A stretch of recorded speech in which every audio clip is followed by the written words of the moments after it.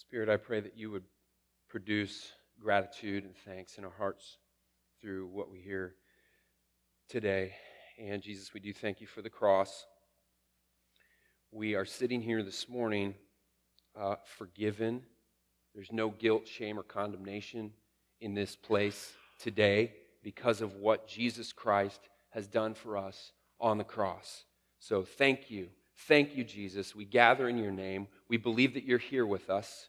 As we often pray, would you move around the room? Would you sit next to people, put your arm around them, tap them on the shoulder, speak to their hearts, conform our minds to your truth, Jesus. We welcome you. Come. Come, Lord Jesus, come. In your name we pray. Amen. So I want to start this morning with a short dialogue. I'm going to ask a question, and feel free to raise your hand and contribute to the conversation here. I want to think about food in a healthy way to start out with, and just ask the question, like, what good purposes does food serve? What are some of the good purposes that food serves? Fuel. Okay, great.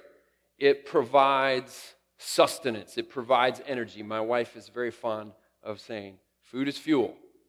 Food is fuel, particularly if our children might be complaining about what's for dinner. Pleasure. Okay, great. Yeah, the word that came to my mind as I was kind of thinking through this was celebration. That there's something about food that it has the potential to really enhance joy and pleasure and celebration. Okay? What else? Kyle? Okay, great. Yeah, community. Even the word communion, which we celebrate and remember the death and resurrection of Jesus Christ through the communion elements, it's like common union, okay? And so we're talking about how food aids in or can help foster human relationships, okay? So I think those are actually kind of the big three purposes that food serves, like community, sustenance, and celebration. Okay, so keep those in mind because we're going to come back to them. And, you know, the thing with food that sort of struck me as I was preparing this week, other than just the commonality of it, I mean, other than fasting, we don't, especially in the West, in the United States, like we don't generally go a day without food. So like just hand to mouth, I mean, it's a very normal thing. But other than that, like who doesn't love food?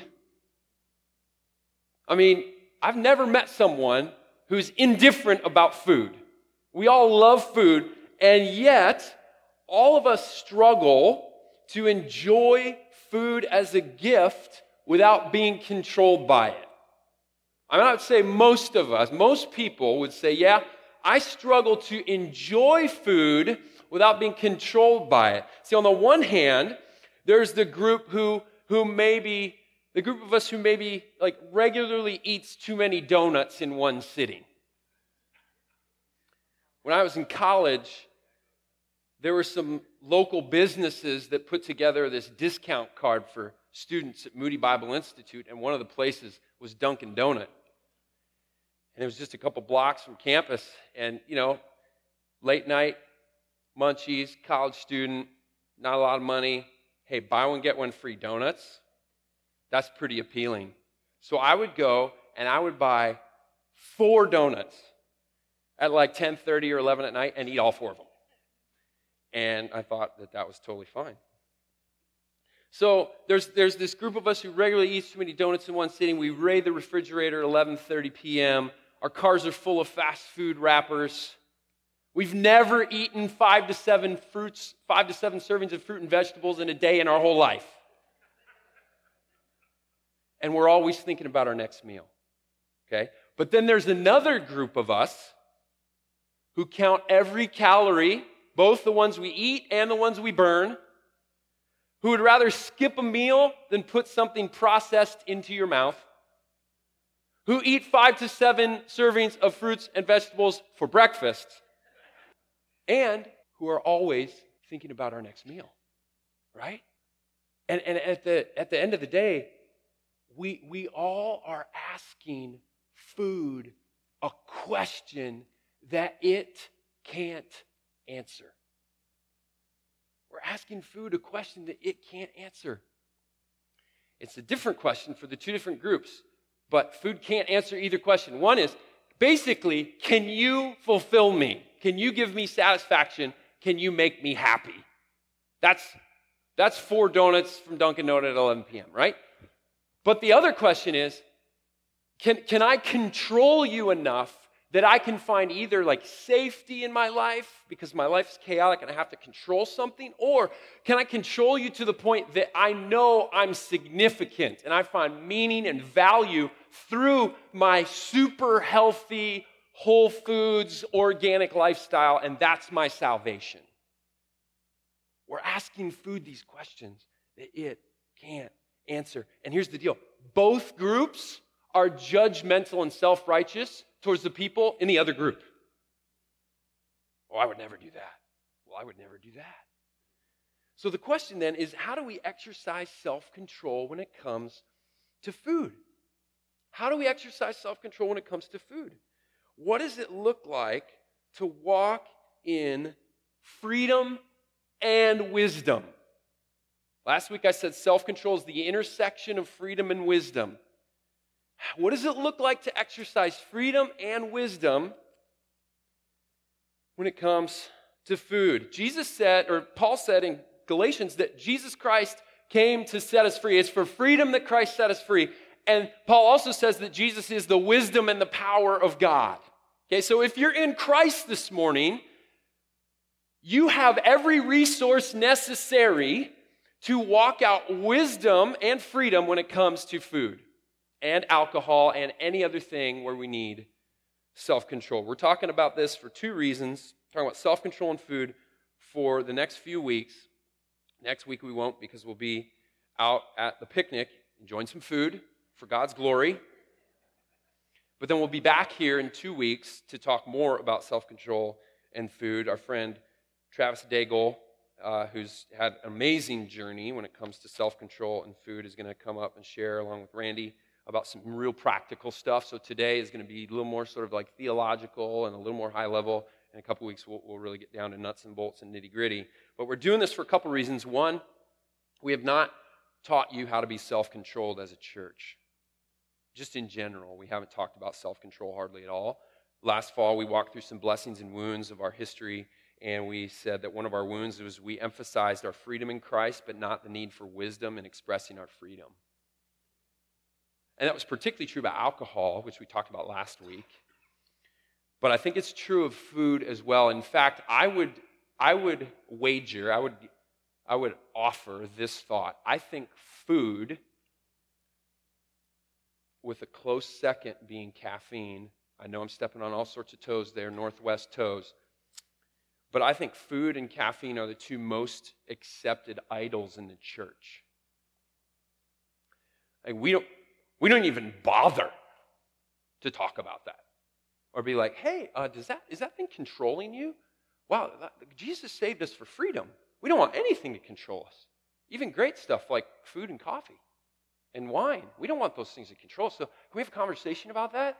And we haven't normalized conversation in the discipleship process around self-control. It's like we think, oh, that's just none of my business. It's like, no, we're brothers and sisters. We're trying to grow together. We're trying to walk through life and say, I love you. I care about you. I want you to grow to be 102 years old. But if you keep eating 4 donuts at night, it ain't going to happen.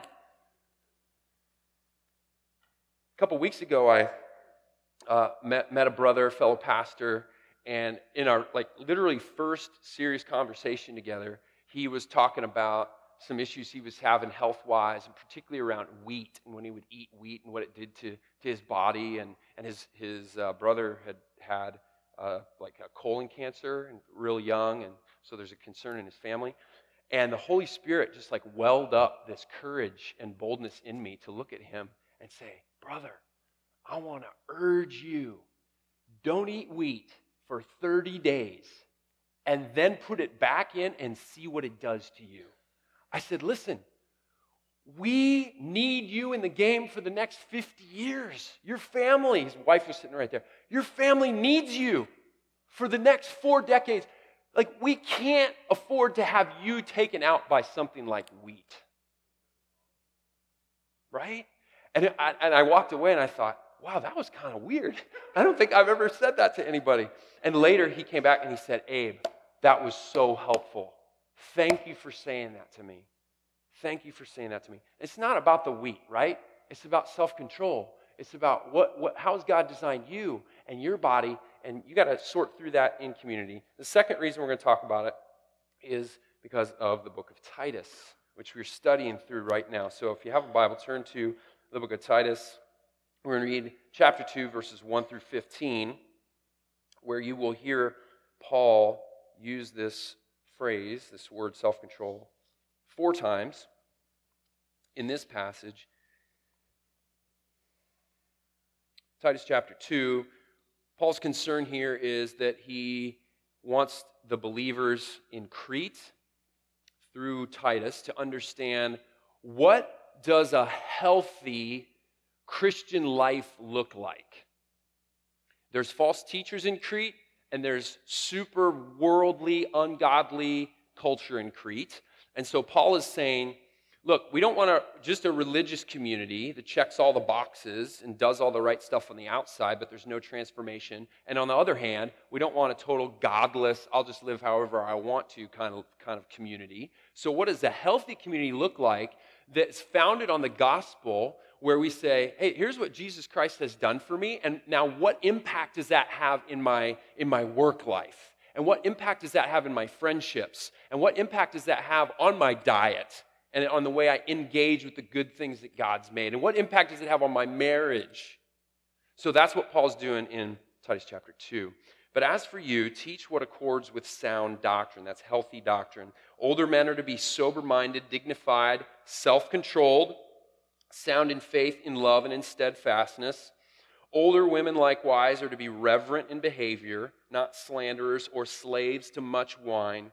They are to teach what is good, and so train the young women to love their husbands and children, to be self-controlled, pure, working at home, kind, and submissive to their own husbands, that the word of God may not be reviled. Likewise, urge the younger men to be self-controlled. So younger men, literally, you get one thing. You get one thing from Titus. Be self-controlled. That's all you get. Which is a reminder, by the way, and a reinforcement that it's a basic discipleship issue. Self-control isn't something that like the super godly decades of following Jesus people like Donna Bunny Crook now get to worry about. Okay? It's for everybody. Self-control is basic. It's 101. Show yourself in all respects to be a model of good works, and in your teaching show integrity, dignity, and sound speech that cannot be condemned, so that an opponent may be put to shame, having nothing evil to say about us. Slaves are to be submissive to their own masters in everything. They are to be well-pleasing, not argumentative, not pilfering, but showing all good faith, so that in everything they may adorn the doctrine of God, our Savior. Paul's point here is that your life preaches a message. Your life preaches a message. You wear your doctrine like clothing that people can see. For the grace of God has appeared, bringing salvation for all people, training us. So God's grace trains you. The NIV says it teaches you. Well, what is the grace of God? What does the gospel train us? It trains us to renounce ungodliness and worldly passions and to live self-controlled. There it is again, upright and godly lives in the present age, waiting for our blessed hope, the appearing of the glory of our great God and Savior Jesus Christ, who gave himself for us to redeem us from all lawlessness and to purify for himself a people for his own possession who are zealous for good works. Declare these things, exhort and rebuke with all authority. Let no one disregard you. So we're talking about self-control because the Bible talks about self-control. And the book we're studying talks about self-control. And so we said, hey, we should slow down on this and not just blow past it.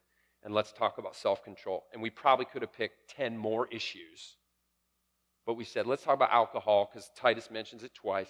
And let's talk about food because we never do. And yet it's a big issue. So the question that I asked a few minutes ago, how do we exercise self-control when it comes to food? Verse 11 and 12 gives us a clue. Understanding the grace of God is key to walking out a self-controlled life because the gospel, the grace of God, is the thing that teaches us to be self-controlled. So, what is the good news about food? Well, it starts all the way back in the book of Genesis. Genesis chapter 2, verse 9, and then also verses 16 and 17. Out of the ground the Lord God made to spring up every tree that is pleasant to the sight and good for food. God made to spring up every tree that is pleasant to the sight and good for food. God made food and it is good. There's another verse in chapter 1 of Genesis that talks about God giving fruit from every tree of the garden to Adam and Eve to eat. And then God looks at this creation state and he says, it's very good. Food is good, right? Food is good. Let's not make the mistake that I made about alcohol, thinking it was inherently evil and is a wicked thing. No. God made it. It's a blessing. It's good. It's not a necessary evil that we have to just somehow figure out how to manage. It's a gift from God. And Genesis goes on to say, the Lord God commanded the man, saying, you may surely eat of every tree of the garden. Every tree of the garden you can eat from. Do you hear the abundance? Do you hear the blessing? It's like, you got plenty to eat, guys, and it's probably the most amazing food you've ever had. But the tree of the knowledge of good and evil you shall not eat. From the day you eat it, you will surely die. And if we continue to flip through the Old Testament, we'd find that the goodness of food is affirmed over and over again. We find these feasts in the Old Testament where God commands his people to come together and feast, have these big parties, and to party in Yahweh's name for his glory, as a way of saying, look at all this abundance that God's given us. We're going to eat it because he's so good. And then in the New Testament, Jesus' favorite parable for what the future, the kingdom is going to look like, is a big feast, a big party. Food is good. Throughout the Old Testament, the presence of food was a sign of God's blessing, and the absence of food was a sign of God's judgment. It's good. Eating is a picture. Your life preaches? Well, guess what? The way you eat preaches. Eating is a picture. It's a metaphor. Eating tells a story. Eating is a signpost, a physical signpost that points to a deeper spiritual reality. What's the deeper spiritual reality that the physical act of eating points to? It's this. You got to go all the way back to the garden. Humans were created with need. They're created needy. To need, by the way, is to be human. So don't think that if you're in need, there's something wrong with you. To need is to be human. And what does God do with these needy people? He blesses them. He abundantly provides for their needs. What's that? That's his grace. That's his grace. And then what do the humans do? They take in this food, including the fruit from the tree of life. So they're in need. God provides. They take it in. They receive it. And then what's the outcome? Life. That's the story that eating is supposed to tell. Which is why Paul says in 1 Timothy 4, everything created by God is good, and nothing is to be rejected if it is received with thanksgiving, for it is made holy by the word of God and prayer. But what story, friends, what story do we tell when we eat? I don't want you to answer right now. I'm going to ask you another question in a minute, but just think about this. What story are you telling with your eating? What story are you telling? Back to Genesis, here's the story that the humans told. Chapter 3, verse 6, when the woman saw that the tree was good for food, God's provision. But he said, don't eat it. But he still made it, and it's still good. And that it was a delight to the eyes. Man, it looked amazing. All the food probably looked amazing. This food looked amazing. And that the tree was to be desired to make one wise. So this tree offered them something that nothing else could provide for them. They asked this tree a question that it could answer, but the person they were supposed to get the answer from was God, which is, what is knowledge? What is the knowledge of good and evil? How are we supposed to live? That's basically the question. And they went to the tree. She took of its fruit and ate, and she also gave some to her husband who was with her, and he ate. And Adam and Eve, in their rebellion, practically, here's what they said. They said, I will eat what I want to eat. That's what they said. Because you gave us all this stuff over here, and you said, don't touch the rat poison, it'll kill you. Actually, it wasn't rat poison. It was good. It was amazing. But don't touch this really, really good, amazing thing. But I've provided all this for you. You're going to have to trust me for this. And they said, no, we're going to put in our mouths what we want to put in our mouths. But of course, it wasn't just about the food. It was about the knowledge. And it wasn't just about the knowledge. It was about trusting God. Because in the Gospels, Jesus says, it's not what goes into your mouth that defiles you. It's what comes out of you that defiles you. So here's the deal. Their physical act of eating revealed something that was going on in their hearts. That's the deal. And the same is true with us. The act of eating reveals what's going on in our hearts in the moment. And so often, we do what Adam and Eve did. We take a good thing, and we make it an ultimate thing, which means it's a God thing, and then it's an idol. In Romans chapter 1, Paul says about creation and about created things and about humans that they've exchanged the truth about God for a lie.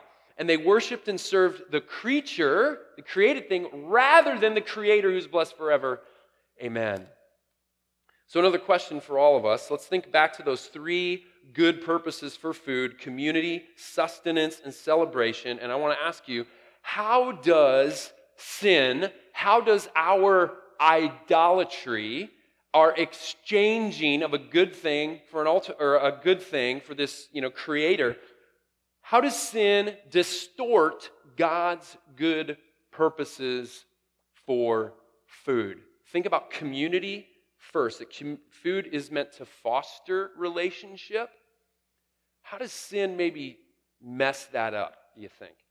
So in the letter to Corinth, Paul talks about these agape feasts, these kind of church parties that they would throw, which were meant to remember Jesus and his life, death, and resurrection. And what was happening was some people weren't getting any food at all, and others were getting drunk. And so in that case, instead of food fostering relationship, food was ruining relationship. Because people cared more about the food than they did about their brothers and sisters. And food is meant to be a thing that we use to express care and love, right? As a way to say I love you, instead of saying, no, I love this instead of you. Okay, any other thoughts on that? How does sin distort this good purpose for food, this idea of community, that food fosters relationship? Great. What's the impact of that on relationship, Alex? Okay, good. Good, so food can become a status thing. Food can become a status thing. I did a little bit of research on the 7 deadly sins, which honestly I've never studied before, but I remember gluttony was one of them. And I don't have time to talk much about that, but the big concern with gluttony was that it fostered economic inequality. Because the people who could afford to eat too much, not only would they eat too much, and that was bad for their bodies, but what that meant was they were taking food out of other people's mouths. And it was causing people to go hungry. That was like the real concern with gluttony. Here's another thought that I had in terms of how sin distorts this idea of community. And this may be hard for some of you to hear.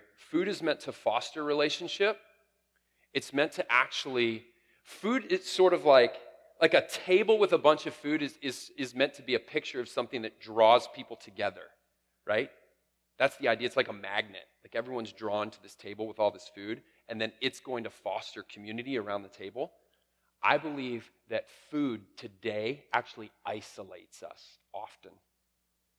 It doesn't foster community. It's something we actually run to instead of community, okay? And here's what I mean by that. A lot of times we eat to cope with pain. And a lot of eating that happens that's unhealthy is done in secret because it's shameful. A lot of times we eat because we're bored. A lot of times we eat because we're worrying.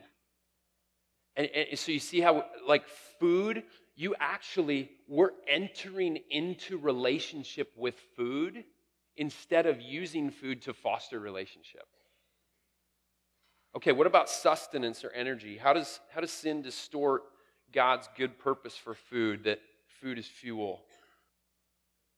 Okay, good. So there's the whole question of genetically modified food. I didn't have time to do a lot of research on that either, though here was my thought that I didn't have time to run down the rabbit trail of.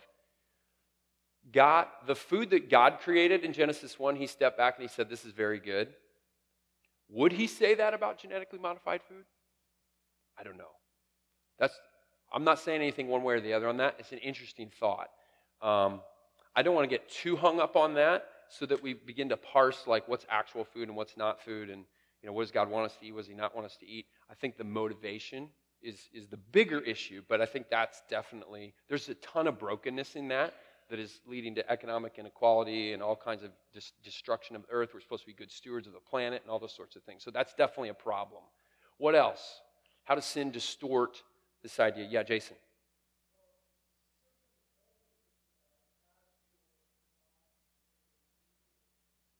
Okay, great. So having just a purely utilitarian view of food. And we lose out both on community and on celebration at that point. Okay, what else? Yeah. Great. So just a pure like commercialism and in extreme like capitalism that's really driving the food industry leads to a lot of lies, a lot of untruth around food. Okay? Anything else? Absolutely. Yeah, I was reminded of that verse from Jesus. Don't worry about what you're going to eat. Your Father knows your needs. So how often does sin come in and distort this idea that like this is my sustenance, but I have to trust the Father to provide it? And where does that put us in? It puts us in a place of faith, which is exactly where Jesus wants us. I had one other thought on this. When we see food as fuel, then we're saying that food is something that serves me. Okay? It's my servant. It does for me what I need it to do. I'm the master over food because it's my fuel, right? But I think the way sin distorts this is it actually flips that around, where I'm the servant and food is the master. And I will do what food tells me to do. And if food says, eat me, I'll do it. I'll stick it in my mouth. Or if food says, you know what? If you eat that, you're going to gain half a pound. Oh my goodness, I'm not going to eat that, right? So either way, there's a sense in which the food is controlling us and we are serving it.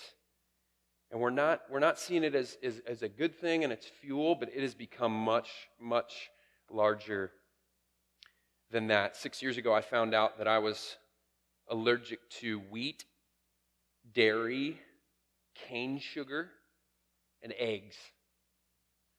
And this is a guy who loved like pasta and bread, cereal, really, really loved cereal, baked goods. I worked for Starbucks for 4 years and then left to plant a church, but Starbucks was my office. And so I would wake up in the morning and the first thought I would have, it would be, what pastry am I going to buy today? I'm not kidding. It wasn't 4 donuts at 11 p.m. anymore, but it was a form of slavery. And so on January 21st, 2011, I wrote this on my Facebook page. I may have spent 30 minutes finding this week. Do I really believe that Jesus is the bread of life and that he alone brings satisfaction? I'm about to find out. This baked good pasta bread lover just learned I'm allergic to all dairy products, wheat, cane sugar, and eggs. But evidently, my body's just fine with Fritos, bacon, and beer.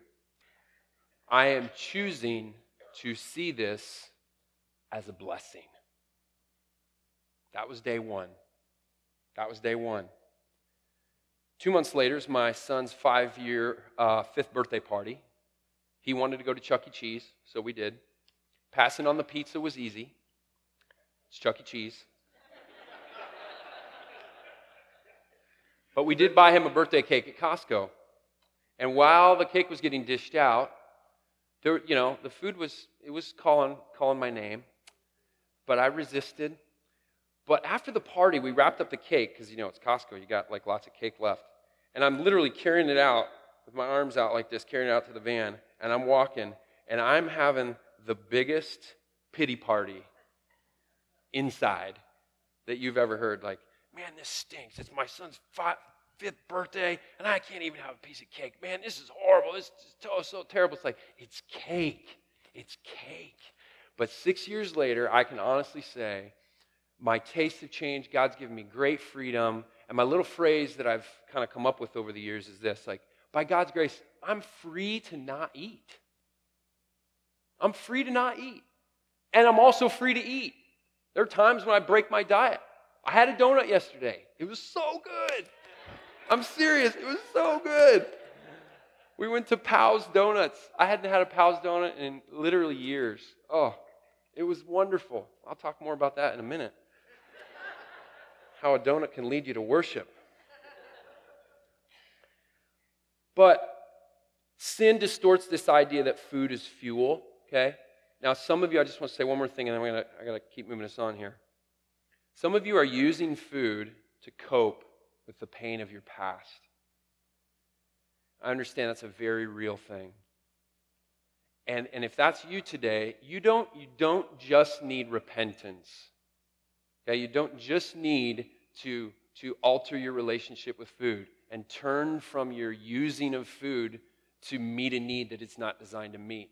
Though you do need repentance, but you also need healing. You need healing. Jesus needs to enter your story. And that's going to take time. So I want there to be tons of grace and realize, like, this stuff doesn't just change overnight. For me, it's been a long process. Okay, finally, I think sin distorts celebration, particularly through gluttony. Food is meant to enhance the atmosphere and aid in joy. And I think particularly with gluttony, when we just go way over the top, and it tends to happen at like parties or when we go out for an amazing meal, right? Where the setting is perfect for us to just use it to celebrate, and instead we leave feeling like, oh, man, holy cow, wow, I shouldn't have had that third helping. And I think what happens, at least for me, is instead of food enhancing the joy, food becomes my joy. Food is my joy. So, what does the gospel say? How does it correct these sinful tendencies? Well, again, turn your Bibles to John chapter 6. We're going to look at one passage from this gospel that has been so helpful for me around this issue of food. So John chapter 6, it's also going to pop up on the screen. The context here is Jesus, the day before Jesus fed the 5,000, and then he, at night, got in a boat, went to the other side of the lake, and the next morning, the 5,000 woke up, they saw Jesus was gone, they figured out where he went, and they went around the lake, and they tracked him down, and they basically said, "Can you do that again? Can you do that again?" And in verse 47, Jesus says, "Truly, truly, I say to you, whoever believes has eternal life. I am the bread of life. Your fathers ate the manna in the wilderness and they died," because one of the things that they threw at Jesus when they said, "Hey, can you do that again?" And he started pushing back on them. They said, "Well, hey, Moses, God gave Moses bread every day in the wilderness for 40 years. So we're only coming back for day 2. And why can't you give us bread a second day in a row?" So he says, yeah, that bread that your fathers ate in the wilderness, yeah, they ate it. It kept them alive physically, but they all died. And he's talking about spiritual death. He's talking about both physical death and spiritual death. Because remember, everyone who died in the wilderness died in the wilderness. They didn't get to enter the promised land because they didn't have faith in God, and God's judgment was poured out on them. This is the bread that comes down from heaven, and he's pointing at himself, so that one may eat of it and not die. Like, he's saying, you guys want more physical bread just to fill your bellies? You're missing the fact you need a better bread. You need a better bread. And that's me. You need a bread you can eat and you'll never die. I'm the living bread that came down from heaven. If anyone eats of this bread, he will live forever. And the bread that I will give for the life of the world is my flesh.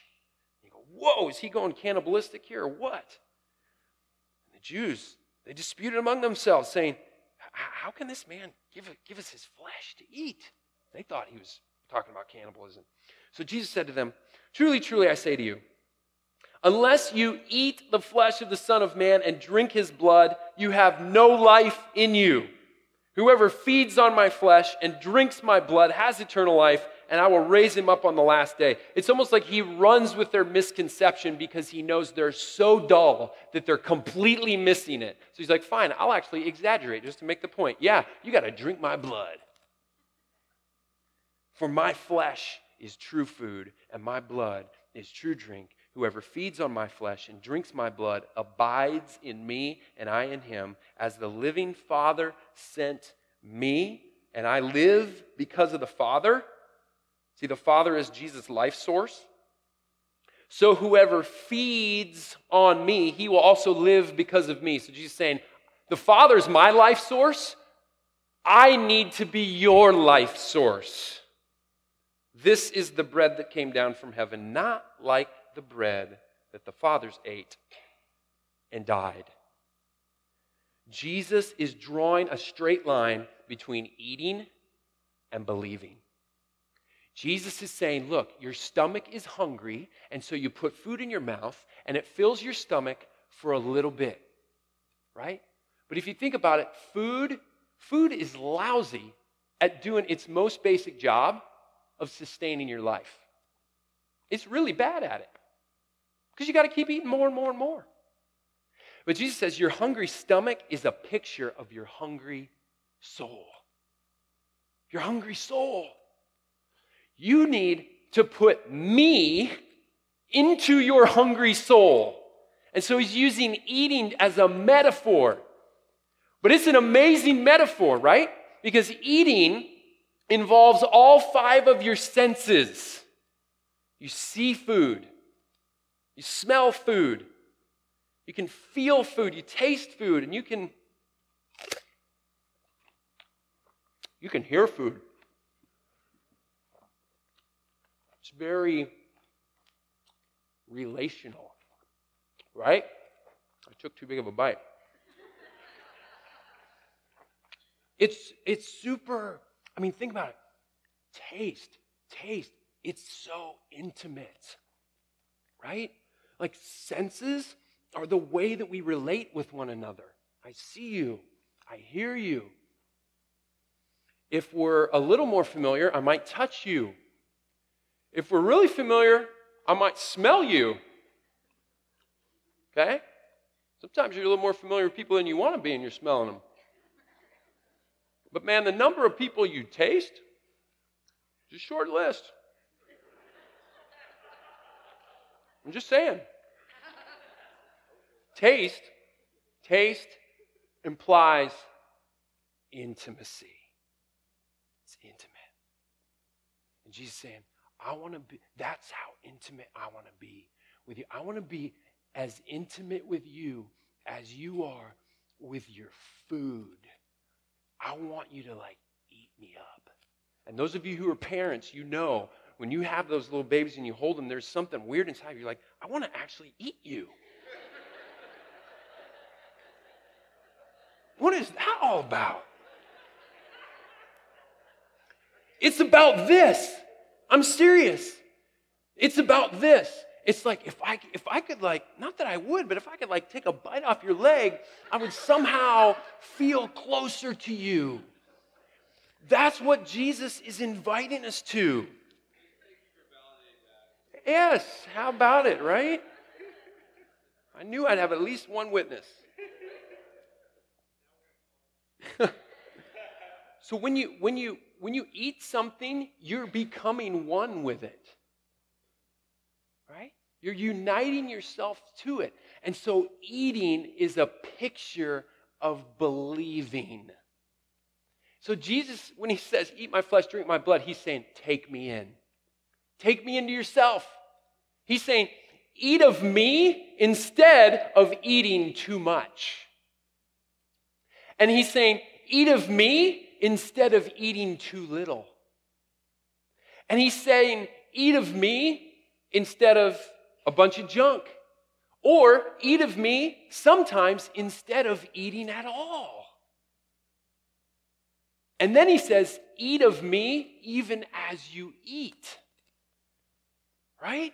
And I'll tell you, for me, this reality of Jesus being my deepest joy and feeding on him, it makes fasting a joy and it makes feasting a joy. And by no stretch am I there. I mean, this week has been so convicting for me. It's like, wow, I have so much room to grow in this. But I see little times where I'm like, yes, fasting's a joy, feasting's a joy. That's how you know when you're starting to have a healthy relationship with the food that God has created. See, our souls are asking a question, but we switch the question from our soul to our stomach. And food can't answer the question. Only Jesus can answer the question. Can I be content? Can I be satisfied? Psalm 63 verses 5 through 8 says, my soul will be satisfied as with fat and rich food. My soul will be satisfied as with fat and rich food, and my mouth will praise you with joyful lips. When I remember you on my bed and meditate on you in the watches of the night, for you've been my help, and in the shadow of your wings I will sing for joy. My soul, your soul has arms, and it's reaching out to grab onto something that it wants to be one with. Your soul will cling to you. Your right hand upholds me. See, every time we eat, we have an opportunity to do two things. We have an opportunity to actually proclaim the gospel by saying, here I am, I'm empty. My stomach's empty. You're a good God. You provided something that's good. I can take it in, and now I have life. And I'm praying, I'm hoping that some of your mindset around food and eating, even this morning, will begin to shift. Now, the practicalities of how it's going to work out, it's going to take a long time. I'm just being honest. But I hope the way you view it begins to change. But here's another thing we can do with food. We can say, not only is it a remembering of the gospel, but it's a foretaste of what's to come. And say, someday we're going to be at an amazing feast. And this feast I'm at right now, oh man, it's just a little sample. It's a little sample of what's coming. I want to encourage us to do two practical things just to put this into practice. First of all,